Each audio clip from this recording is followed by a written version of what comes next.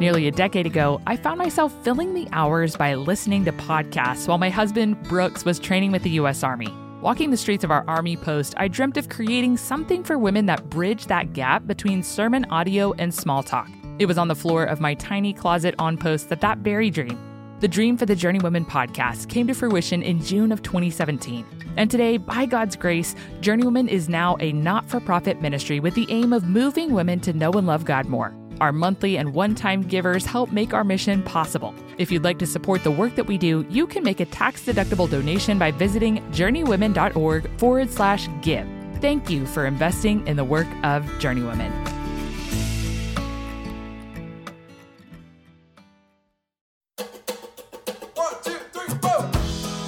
Welcome to the Journeywomen podcast. I'm your host, Hunter Belis. Life's a journey we were never meant to walk alone. We all need friends along the way. On the Journeywomen podcast, we'll chat with mentors about gracefully navigating the seasons and challenges we face on our journeys to glorify God. Hey guys, this is the last episode in our series, Theology in Practice, Knowing God Changes Who We Are and How We Engage with the World. Today I had the chance to talk with Rebecca McLaughlin, who answered some really difficult questions about Christianity. We pray this conversation helps you look to Scripture for answers to the hard questions that you maintain, and that it'll be a resource for you as you navigate difficult conversations of your own. Rebecca, welcome to the Journeywomen podcast. It's great to be here. It's absolutely lovely to have you. I've been digging into your book and have recommended it to many people here at Dartmouth. It's such a help, Rebecca. I know it won Christianity Today's Book of the Year. Congratulations. Thank you. Yeah, that was a pleasant surprise. Was that your first book? Yes. That's so wonderful. And you guys are really close. Had COVID-19 not been on our doorstep, I would have been like, hey, can I come interview you in person? Right. So much has changed. You guys are on lockdown over there, right? I mean, it's not enforced lockdown, but we are taking a pretty careful view of it as a family just for the sake of neighbors and friends. Absolutely. We're in the same boat up here. So thanks for joining me in spite of the circumstances. I guess it's a good time to do like virtual interviews and stuff like that. Right, indeed. Well, can you tell the listeners a little bit more about who you are and what you do? I'd love for them to know more about what your day-to-day life looks like. Sure. So I come from the UK originally, as you may discern from my unusual accent, though I'm married to a guy from Oklahoma. I saw that in your book, actually. I'm from Oklahoma originally, and I meant to ask, and I totally forgot till you mentioned it. Yeah, no, my in-laws live in Tulsa now, so that's our regular every other Christmas visiting spot. Yeah. So yeah, Brian and I have 3 kids now who are 9, 7, and 1.5. So that's an interesting world to be in. That's quite the age gap. Yeah, I'm a big fan of the age gap because it means my older kids can take care of my little boy. That's so great. I have a 6-year-old and she's quite helpful with my 1-year-old, but I can only imagine if she had a few more years under her belt. Right, exactly. No, my 7-year-old actually is particularly competent, more so than my 9-year-old. Just the way that they're wired. Yeah, so I divide my time between hanging out with them, doing speaking and writing from a Christian perspective, and I also have a little communications company where I'm partnering with some communications professors, vocable communications, and we're helping people in a range of fields become better speakers. Yeah, that's so wonderful. And don't you work also with professors who are at colleges that are believers and helping them just kind of share their faith in that context? Yeah, so I spent 9 years up until a couple of years ago working for an organization called the Veritas Forum. Okay. My main role there by the end was working with Christian professors at leading secular universities, like Dartmouth, and helping first to identify them, find them, root them out, and then encourage them that their voice was actually extremely important and something that people within the university and beyond needed to hear. And then just helping to equip and empower them to speak more broadly, whether it was at a public event in a university or writing articles or doing interviews, but finding ways to talk about their faith in relation to their work to a public audience. Well, it's so helpful. I told my husband, we were in the military for 8 years and he was stationed at Fort Campbell in Kentucky, so still down south. And we were coming up to Dartmouth and trying to prepare just for the different questions that we might interface with, given the nature of the differences culturally. And we were looking into different apologetics books and things like that, and then came across your book, and it's just been such a help because you do reference so many professors and things like that from the more prestigious universities. And so it's just a real help to those of us who are in kind of an academic context. But really at large, I'm just so excited for people to have access to a resource that's going to help us navigate our postmodern culture. And so I would love to talk about that a little bit. What is postmodernism, maybe for someone who doesn't know what that is? And then could you kind of go into the idea of relative truth and how we see that surfacing in culture at large? So there's been an idea, at least for the last few decades, that's become more and more prevalent, and certainly was the world in which I was growing up and going to school and talking with friends, where the idea of religious truth claim being universal and exclusive. So, for example, Christianity saying that Jesus is not just a way to God, but in fact the way to God. Right. That was just an unacceptable claim to make, because we all have different cultural biases, and so all of us are going to come to claims of truth with those lenses in place. And that means that we can't actually make any kind of universal truth claim. We can't say that Christianity is true universally. We could say it's true for me, so long as you're allowed to say that Islam is true for you, and another friend to say Hinduism is true for them. Right. And what's interesting there is I think there's a useful insight at the heart of that, which is, yeah, we do all have biases. The reality is I'm going to approach any kind of truth claim with my own biases in place. And it's good for me to be aware of that and to say, actually, I need to be a little skeptical of my biases. But if we push that to the point of saying, therefore, there is no such thing as universal objective truth, we end up with so many problems. Go into them, please. Yeah, so we have a problem when it comes to history, for instance.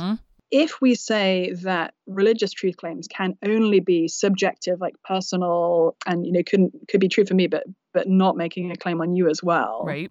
And if we recognize that Christianity in particular makes a very important historical truth claim about the resurrection of Jesus on which Christianity stands or falls, and that even if we look at the two most similar world religions, the other two major monotheistic religions, they actually make different claims about the resurrection. So Christians say that Jesus died and was raised from the dead. Jews say that he died and remained dead, as do Hindus and Buddhists and atheists. And Muslims say he didn't die, but that he just seemed to die. Now, those are claims on historical truth. Right. And they can't all be true. You can't say that Christianity, Judaism, and Islam, even the three, as I say, monotheistic religions, are all true without doing violence to the reality of historical truth. And folks would want to say, well, that's no big deal. Actually, really it is, because as soon as we start saying there's no such thing as objective truth in history, that unravels everything. I mean, it means we Totally. can no longer say the Holocaust happened. Yeah. Can no longer say slavery happened. And actually, you can no longer say, I am married to my husband. And a woman, as part of the Me Too movement, can no longer say, I was sexually abused by this person. Yeah. It's just their perspective, right? Right. So we have a historical problem if we commit ourselves to the idea that all religions are just equally true, and we can't, say that one being true means that others are not true. We also have problems when it comes to the claims of science, because actually, if there's no such thing as objective truth, then that means there's no such thing as scientific truth either. And we can't say, the law of gravity is actually something that's true across the world. We suddenly get into this very weird space of saying, if there really is no such thing as objective truth, then we have ripples of that going throughout our scientific thinking. And then even if we think about the very claim, there's no such thing as objective universal truth, that is an objective universal truth claim. And so it itself is undefined by its own premise. Yeah, you come full circle there. And yet it's such a common thing. I mean, Rebecca, I have had people in my house and we're talking about the gospel and things like that. And then they'll say something like, well, I found my truth. And, I've even been in church with people and we're in a really great, wonderful church here. And they'll just say like, I kind of found my way and here's what my way looks like. It's a real issue. Why is it so important for us to acknowledge that truth exists? And like, how does that flesh itself out in the context of our evangelism and then also just in our faith? Because I think a lot of us might actually believe this. Yeah.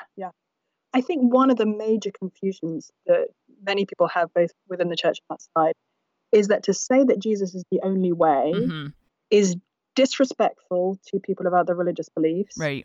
And that it's associated with being kind of unkind and dismissive or hostile. And maybe haughty or prideful. Right.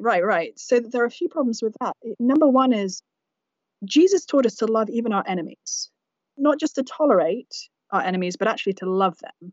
So the idea that saying that Jesus is the only way to God implies that we should be dismissive, hostile, unkind, unloving to people who disagree with us actually doesn't marry with Jesus's teachings at all.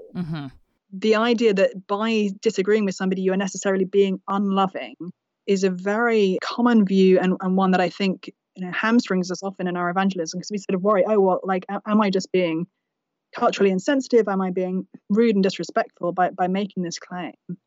It's interesting, even if we think right now about the situation we're in with COVID-19, you could be having a conversation with somebody, maybe you're calling your mom or calling a friend, and you're saying, hey, I think there's a real situation here right, where people's lives are on the line. And they may not want to hear that. It's very possible that you could be talking to your mom or your grandma and they could be saying, oh, I don't think that's really true. And, it seems kind of mean for you to say you don't want to come and see me right now. And you're saying, no, it's not that I don't want to come and see you right now. Totally. I think I could be putting your life in danger by doing it. You could be being actually very loving to somebody by insisting on a truth that they don't want to believe. Totally. We see that in parenting all the time, right? I mean, you and I both are in the throes of it, and it would be unloving if we didn't correct our children or if we didn't offer them the truth when it comes to real tangible things that will have like a real consequence in their life if they don't listen. And then the idea that it's arrogant of us as Christians to claim that Jesus is the only way, I think arises because often we Christians do behave arrogantly. And so I think with any of these things, there's like our sin has clouded the picture. But if you look at what Paul says in 1 Timothy, I find it very striking. 1 Timothy 1:15, Paul says that Jesus Christ came into the world to save sinners, of whom I am the foremost. In order to become a Christian, we must recognize that we are morally bankrupt, that we have no right to put ourselves above anybody else, morally speaking. The Apostle Paul himself said that the reason he had been saved was to show that even somebody as bad as him could be saved by Jesus. I've sometimes found, sharing the gospel with people, they are very quick to hear it as me saying, I think I'm better than you. So I think we almost need to specifically address that. As you prepare for the summer, we want to share a unique way to introduce your non-believing friends to a local church, Skylark. If you're in the Dallas-Fort Worth Metroplex, you need to know about Skylark Summer Camp for your kids or as a means to supplement evangelism. Skylark partners with gospel-centric churches to provide summer camps as a means of childcare. By meeting parents' needs for summer childcare for kids having completed kindergarten through 5th grade, Skylark positions the local church to meet the spiritual needs of their community. They offer gospel-rich curriculum that is new each day of their summer camp. Kids can attend for 1 week, a few weeks, or all 11 weeks. Choose from one of their 4 locations offering a full summer program in Dallas, Plano, Allen, and Mansfield. The cost is $325 a week, but you can use the code JOURNEYWOMEN for 50% off every single week. What? Head on over to campskylark.com to learn more. That's campskylark.com and use the code JOURNEYWOMEN for 50% off.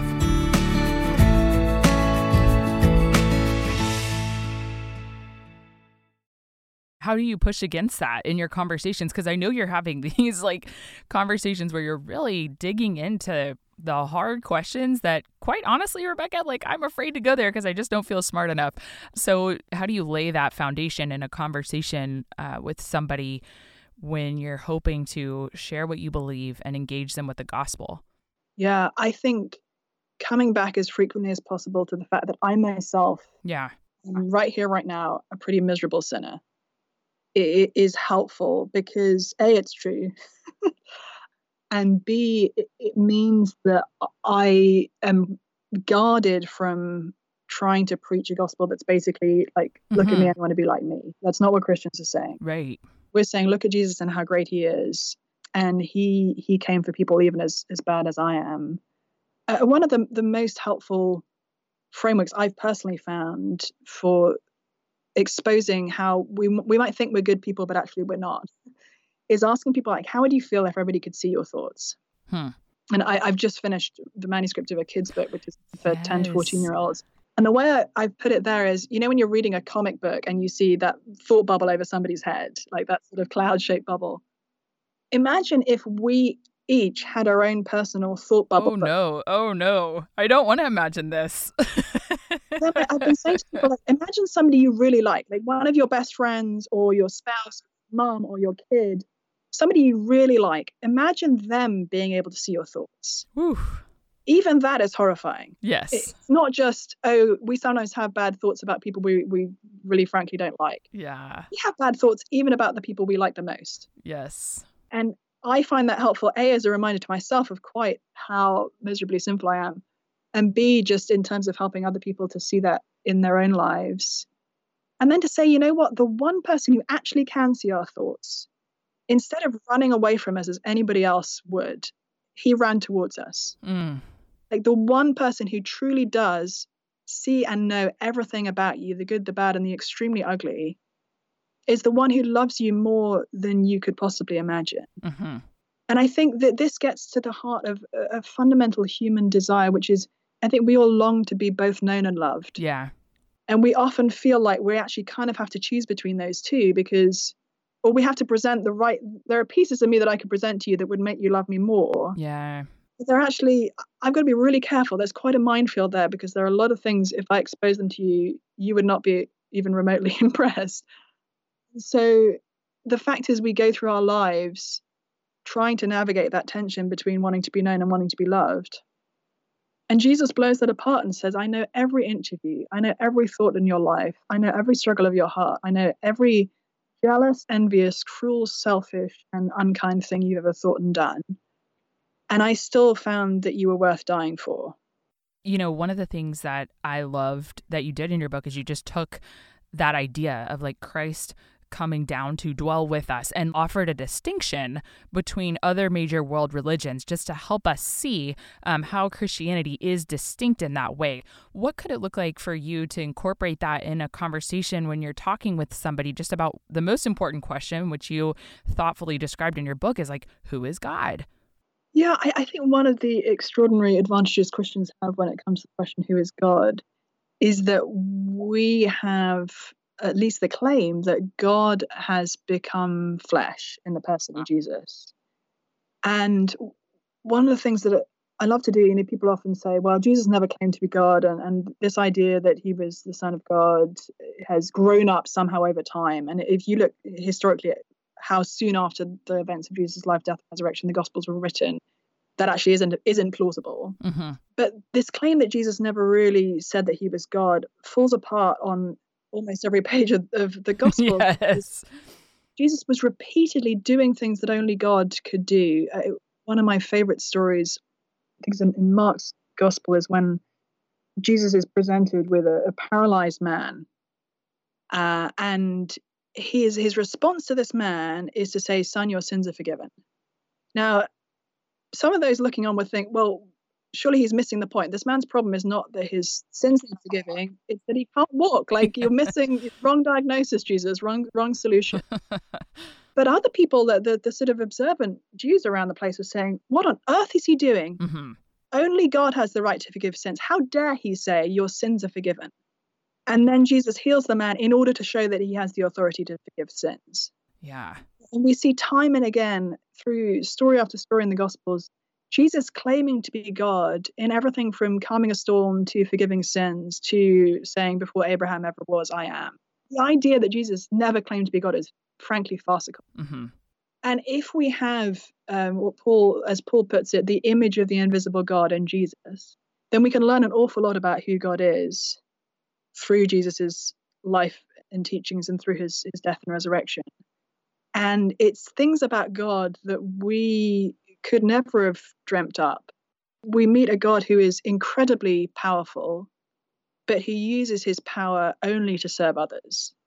We meet Jesus, who could have summoned legions of angels and instead chose to die in our place. We meet a man who puts together a whip to drive people out of the temple who are changing it from what it should be to a house of prayer to being a place of commercial gain. But a man who incredibly tenderly welcomed sinners and held babies in his arms. We see all the paradoxes of God in Jesus, and he's incredibly attractive. Mm-hmm. When you're talking, it's obvious that we pursue the answer to the question, who is God, through the word. I wonder if a lot of people listening are also like, that's such keen insight. Like, how could I possibly develop a knowledge of the text where I could communicate in such a way that I could lay that out for somebody else? Do you have any recommendations for those of us who just feel like, man, we're trying our best to study the word, but it's a real hardship to be able to communicate and to really absorb it and comprehend who God is in a way that we can share that organically with other people, not just in a formulaic way, but in a way that can really speak to where they're at given their worldview? One of the things that I would love to see change in the next generation is the way that we Christians think about the Bible as being literal or not literal. I loved this part of your book. This was so incredibly helpful for me. So often people will ask me, and I'm sure many of your listeners have been asking, do you take the Bible literally? Right. And you want to say yes because you're like, I know it means every word, but you forget what literal actually means and how to read things in context. Yeah, I think we've been very poorly taught, often within church context, on the fact that true and literal are not the same thing. Right. And I think when we unlock that, and we recognize that Jesus very frequently used metaphors, not because he wasn't speaking the truth to us, but because he was speaking truth to us in incredibly powerful ways. Right. That actually then unlocks ways for us to talk about him. So recently I've been thinking through how to explain the concept of hell to an unbeliever. Yeah. And or to a believer. And not to say, the idea of explaining it almost trivializes it. But one of the things I've been doing is saying, if we take Jesus's claims about himself seriously, we will recognize the seriousness of being separated from him. So if Jesus is the light of the world, then being without Jesus means living in utter darkness. If Jesus is the bread of life, then being without Jesus means being desperately hungry. If Jesus is the way, the truth, and the life, then being without Jesus means being eternally lost. Mm-hmm. And if Jesus is the resurrection and the life, then being without Jesus means being utterly, finally, hopelessly dead. And I think just really living into the metaphors that Jesus uses about himself helps us to get a handle on who he really is. And then think about the stories, both the stories that he told and the stories that he lived. One of my best friends always laughs at me because I kind of have a scripture crush on John chapter 11. I don't know if you have this, where you kind of go through periods of just being like totally obsessed with one particular passage. Yeah. Right now it's Psalm 121. Yes, I get it. Right. Right. So I have a scripture crush on John 11 where Jesus raises Lazarus. And that story is incredibly interesting to me because the headline news is actually not Jesus raises Lazarus. Yeah, which you would, that's the one we all remember. Right. The headline news is strung out over a long story where first Mary and Martha call to Jesus thinking that he'll come and heal their brother, and he doesn't come. And it's so interesting. I think it's in verse 5. It says that because he loved Mary and Martha and their brother, he didn't come. And you're thinking, well, how can that be right? And then you see Jesus deliberately waiting until Lazarus has died, then going to meet with Mary and Martha. Martha comes out to him, and he has this conversation with her in which we get those incredibly famous words, I am the resurrection and the life. Yeah. And Jesus very deliberately set up that conversation so that he could say to Martha, actually, you think your greatest need right now is having Lazarus back, but your greatest need right now is me. I am the resurrection and the life. And we then see Jesus going with Mary and Martha to Lazarus's tomb and weeping with them. which tells us that in the midst of our suffering, it's not that it doesn't matter to God. It matters enough to bring tears to the eyes of Jesus. But then we see that this is the same Jesus who has the power to call Lazarus out of the grave. And walking through a story like that with somebody, I think helps them to see who Jesus is, that he is incredibly powerful, extremely tender man who knows that our greatest need is him, and who gives himself to us as his greatest gift. But sometimes we have to have everything else kind of cleared away to even be able to see that. I think that's the benefit of being in a time like we are right now with COVID-19. And, a lot of things are cleared away. Our schedules are all clear. Our kids are home. Like, we're not able to do so many of the things that we do that we typically would be tempted to look to for a sense of significance and worth. I think our culture at large, that is going to be what we will reckon with over, the coming months as we continue to navigate this situation. And I know this is going to present really neat opportunities to talk to people about the hope that we have in Jesus as they are navigating maybe one of the most fear-struck, anxious times of their life. What would it look like for us to engage people with the hope of the gospel in the midst of a crisis? You and I both live in incredibly diverse communities right now. I would also love to talk about what it looks like, not just to do that with people who look like us, but also people who are just very different, our neighbors, people that we're interfacing with, just as we go, that may maintain very different beliefs than we do. Yeah. Well, actually, I may just conjoin those two questions together because you mentioned diversity there. And I think one of the biggest things that we need to get our heads around is the fact that Christianity is the most diverse movement in all of history. Yes. The most racially, culturally, socioeconomically diverse movement in history. And that is true globally, that's true over the last 2,000 years, and it's true in America today. Because connecting back a little bit to the beginning of this conversation about how can we make exclusive truth claims about Jesus, people often hear that and they hear the word evangelism and they think of white Westerners forcing their beliefs down other people's throats. Yeah. Actually, what's happening right now across the world is that as white Westerners become less and less religious, the weight of Christianity is moving more and more toward people of color, both in the US and in other countries. Right. The most typical Christian today is a woman of color. Again, both in America and globally. And the most typical, atheism is really the belief system of white Western men in communist regimes. So this idea that Christianity with its exclusive truth claims is against racial and cultural diversity actually has things completely the wrong way around. Christianity right now is the most evenly spread belief system across different geographies, races, cultures, etc., etc. And this is, I think, just helpful in terms of a little bit of a paradigm shift for non-Christians, particularly, we have friends who are, we consider themselves sort of secular liberal folk who believe passionately in diversity for good reasons. And that's something that I think we can actually cheer with them for. But I think we need to represent to them that actually Christianity is the belief system that has most promoted diversity, and that came right from Jesus.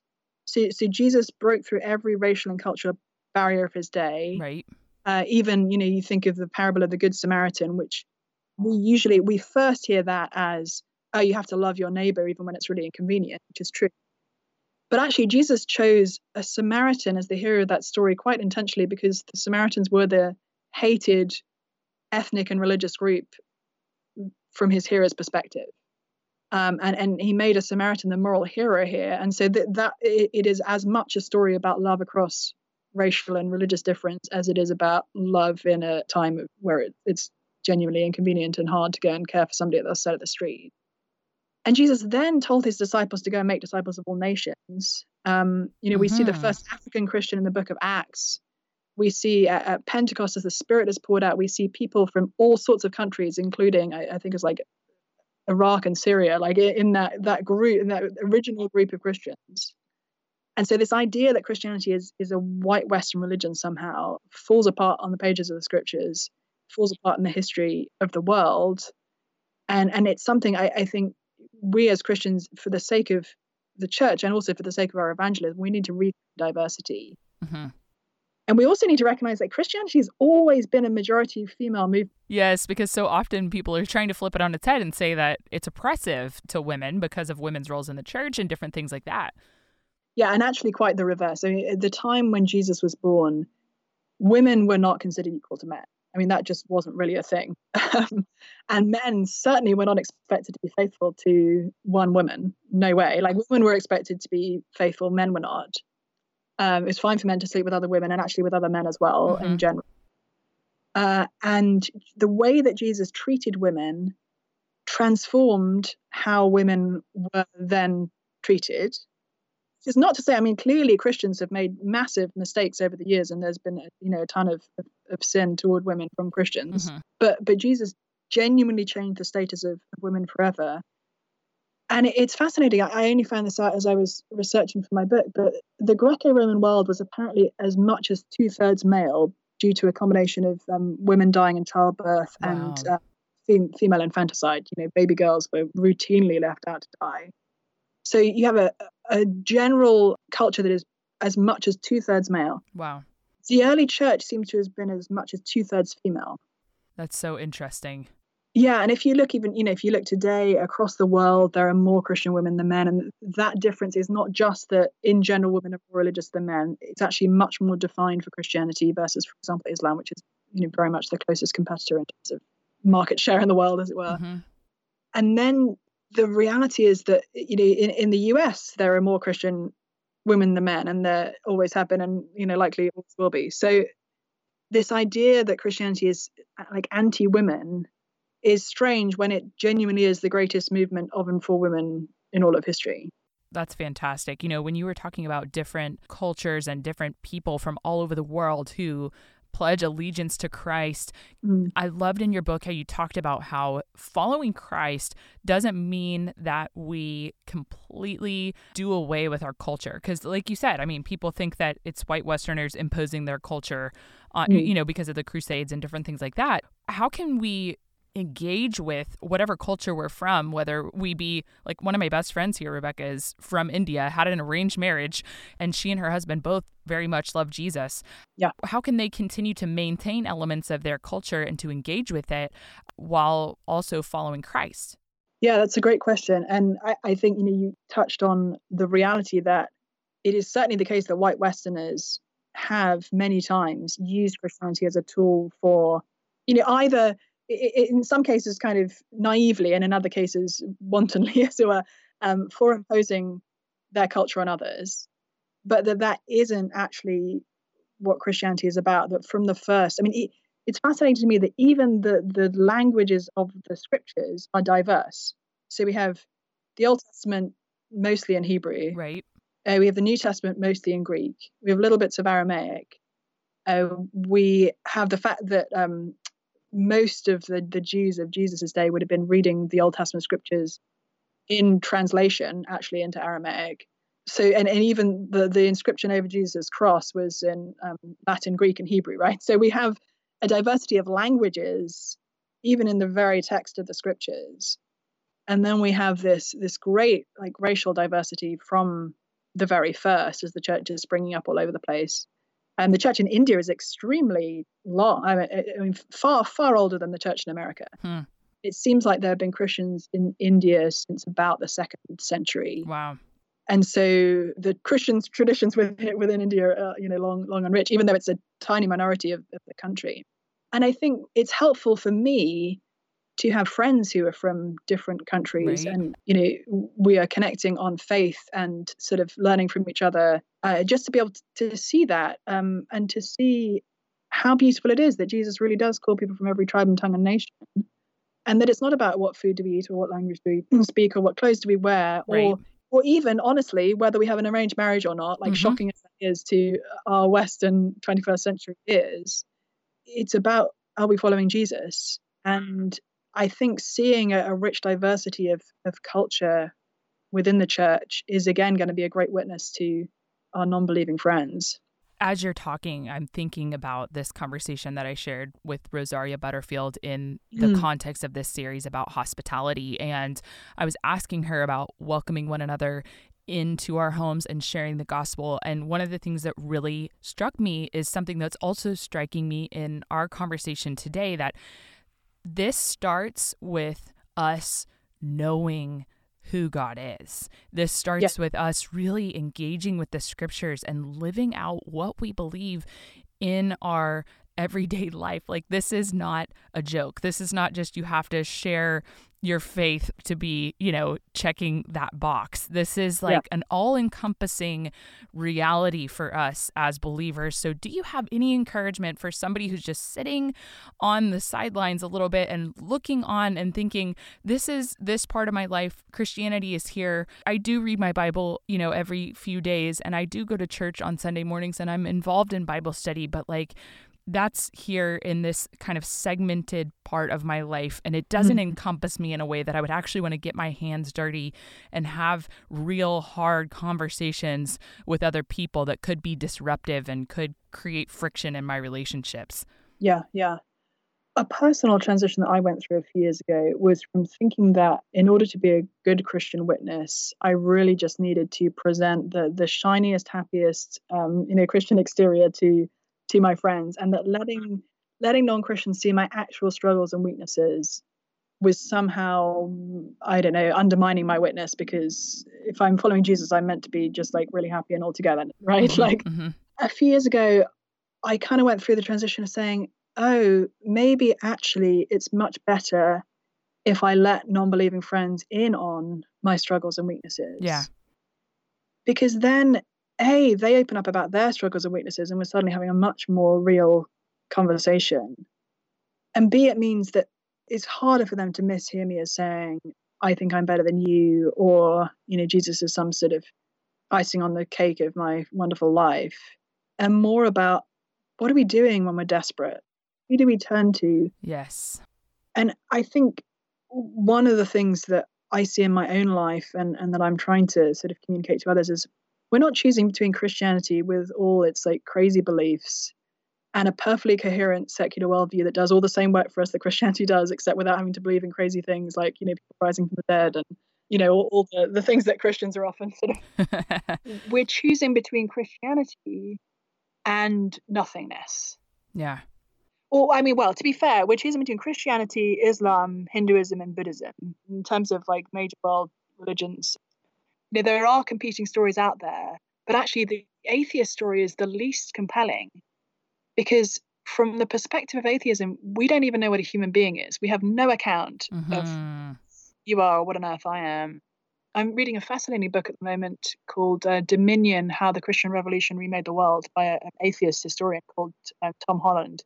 And he's looking back over the last 2,000 years and saying, okay, so the things that today Western secular atheist folk, or even just wouldn't go so far as to say they're atheists, but non-religious folk, the things that they think of as self-evident moral truths are actually inheritances from Christianity.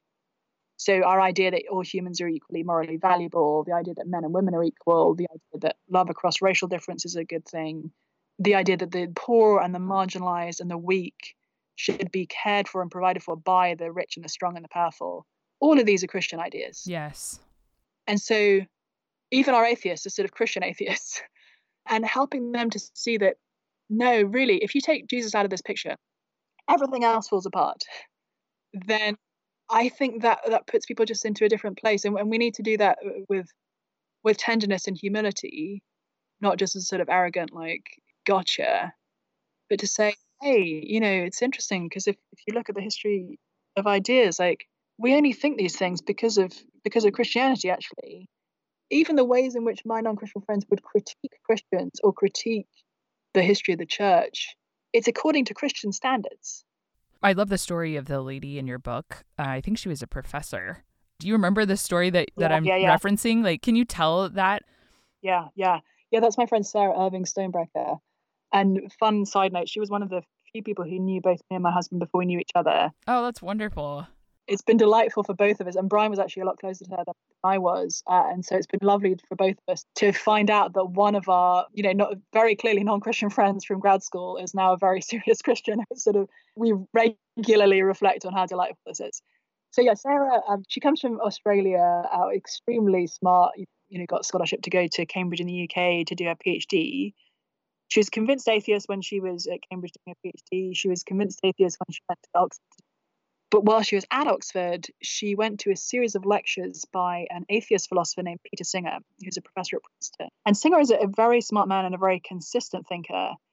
And one of the things he says from his atheist perspective is we shouldn't treat all human beings as equally morally valuable because they're humans.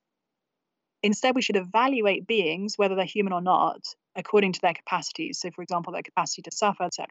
And by Singer's calculation, a newborn infant is less morally valuable than an adult cow. Wow. And so as Sarah heard this, she felt what she later described as a sort of intellectual vertigo, as she realized that all of her deepest moral beliefs were actually pulling her against atheism, they were supported by her atheist beliefs.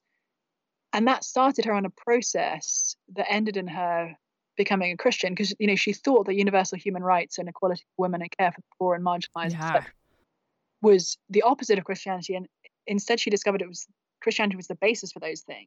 Yes, I love that so much. Okay, it's so clear, Rebecca, that you've done so much careful thought, and I mean, honestly, this is not just like a infomercial for your book, but genuinely, like, you've been such a help to the church. I know that's why, your book was chosen as the book of the year by Christianity Today. It's a wonderful text, and it's also just a wonderful resource for going and getting access to some of these documents and helps that will really be a use to us as we evangelize. Can you tell us what are some helpful things that we could do to prepare for the hard conversations that we will inevitably confront as we move toward others with a willingness to have hard conversations? I think one of the areas where probably all of us feel least equipped and most sort of afraid of the conversations are probably around sexuality. And I think that's partly because if you say you're a Christian and, you believe that God made the world, people might well think you're stupid. But if you say you're a Christian and you think that Christians shouldn't be allowed to enter into same-sex marriages, you stop being an idiot, or you're still an idiot. Yeah. But you're actually also now a hateful bigot. Yes. That really hurts our hearts as Christians. Yeah. That's not how we want to feel or how we want others to see us. And I think the two ways I've seen many churches go is, on the one hand, people saying, okay, what we need to do right now is adapt to the culture. Right. We need to find a way to say that the Bible doesn't really say that it's not okay for two men or two women to be married. And we need to accommodate our theology to this cultural moment. Mm-hmm.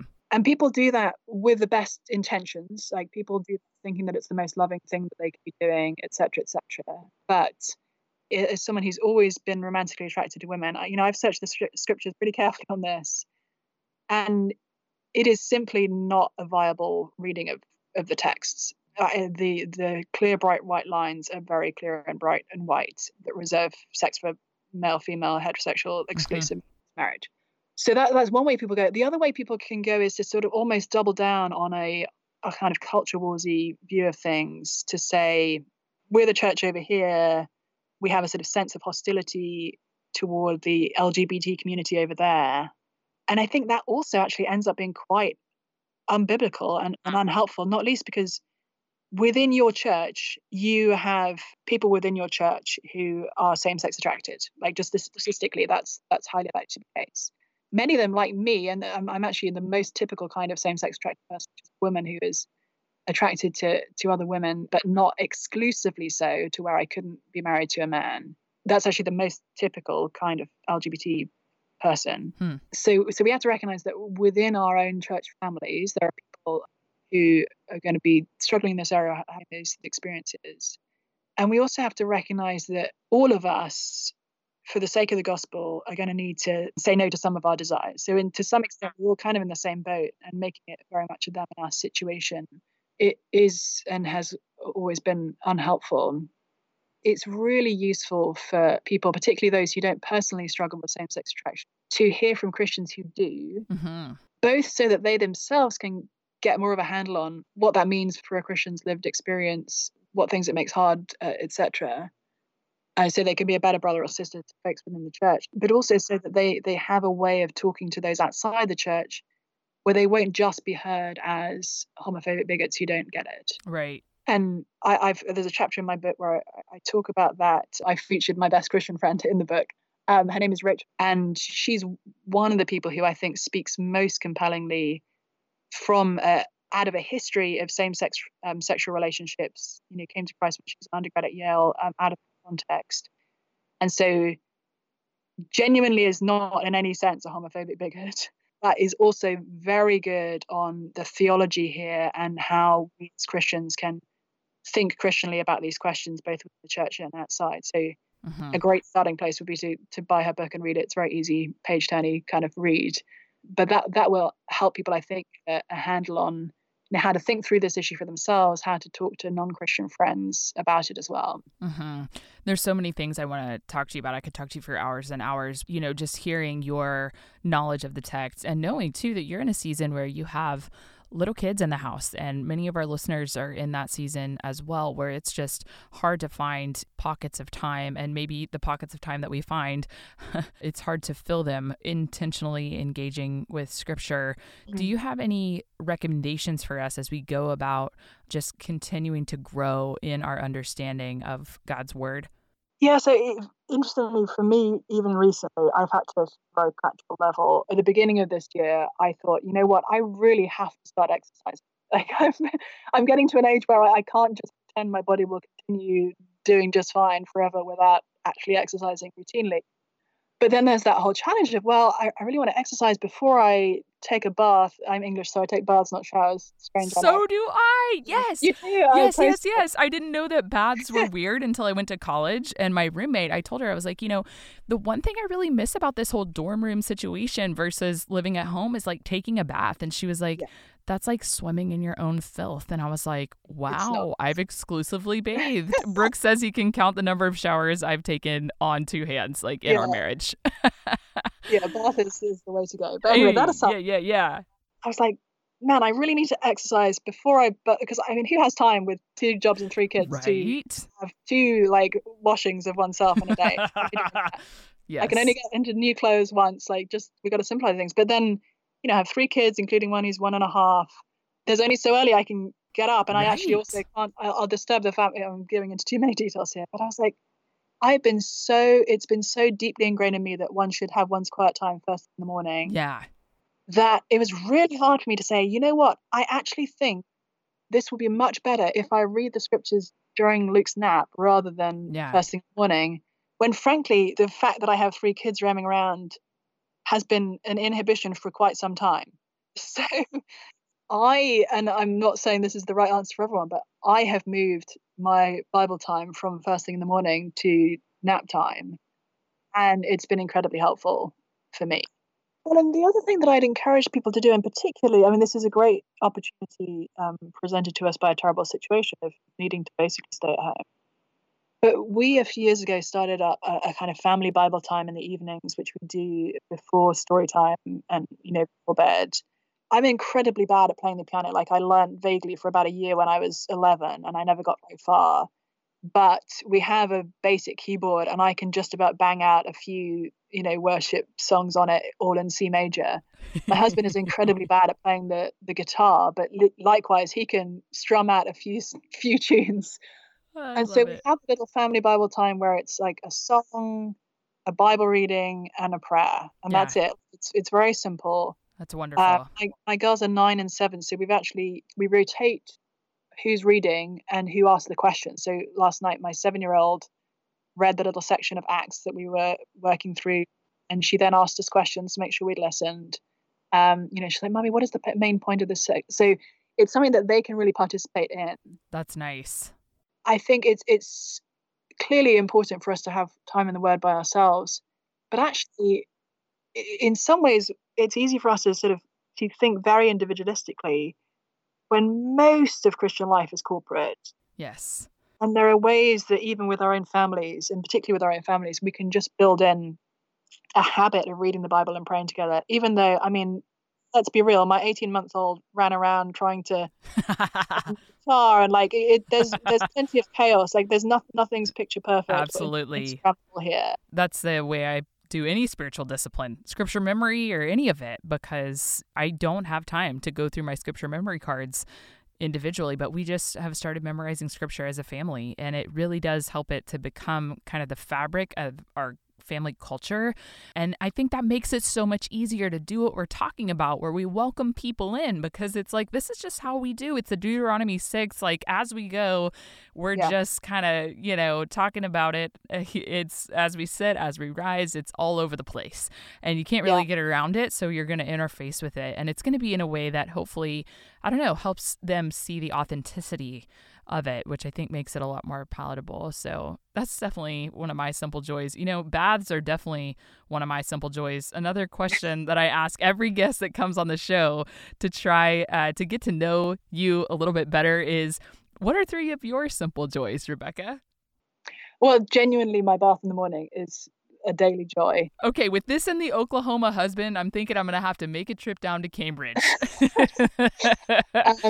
Second, like a daily joy, I'm currently reading the Harry Potter series to my 7-year-old. I read it to my 9-year-old, and now and then I read Lord of the Rings, and now the 7-year-old's old enough for it. Yes. And just lying in bed with my kids reading to them is definitely a daily joy. We just got on to the Chronicles of Narnia because, it's hard. It's been a hard transition to go from picture books to books with no pictures.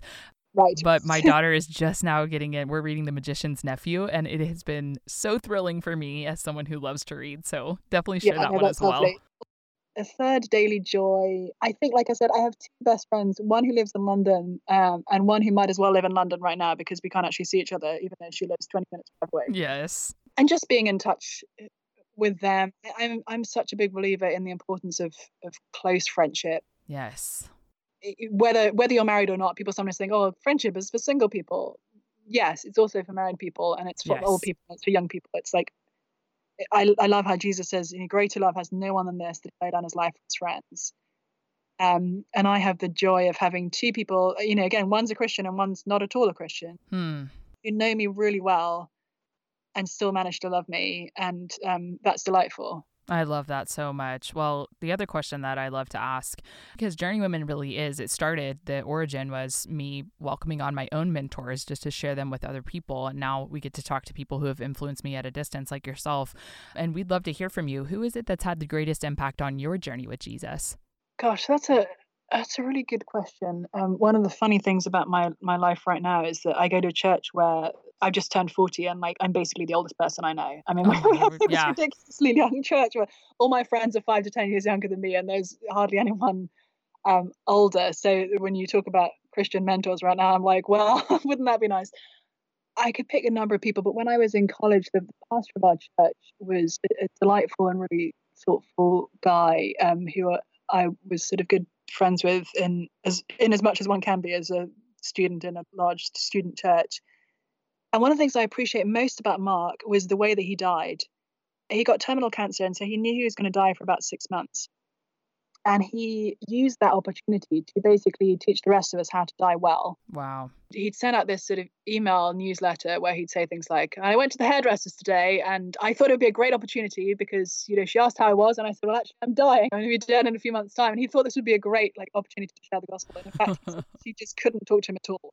But seeing, even at a distance, because I'd already moved to the US by the time he was going through this, but seeing at a distance somebody dying really well, as he was getting towards the end, he said, I'm so glad that it looks like I'm going to get to the end of my public ministry without utterly disgracing the name of Christ. And I think that has stayed with me because any of us in any kind of Christian ministry are one major moral mistake away from disgracing the name of Christ in public. And we've got to be real about that. And then as he was, very close to dying, he would say to his wife, home soon, home soon. That was all he could really say at that point.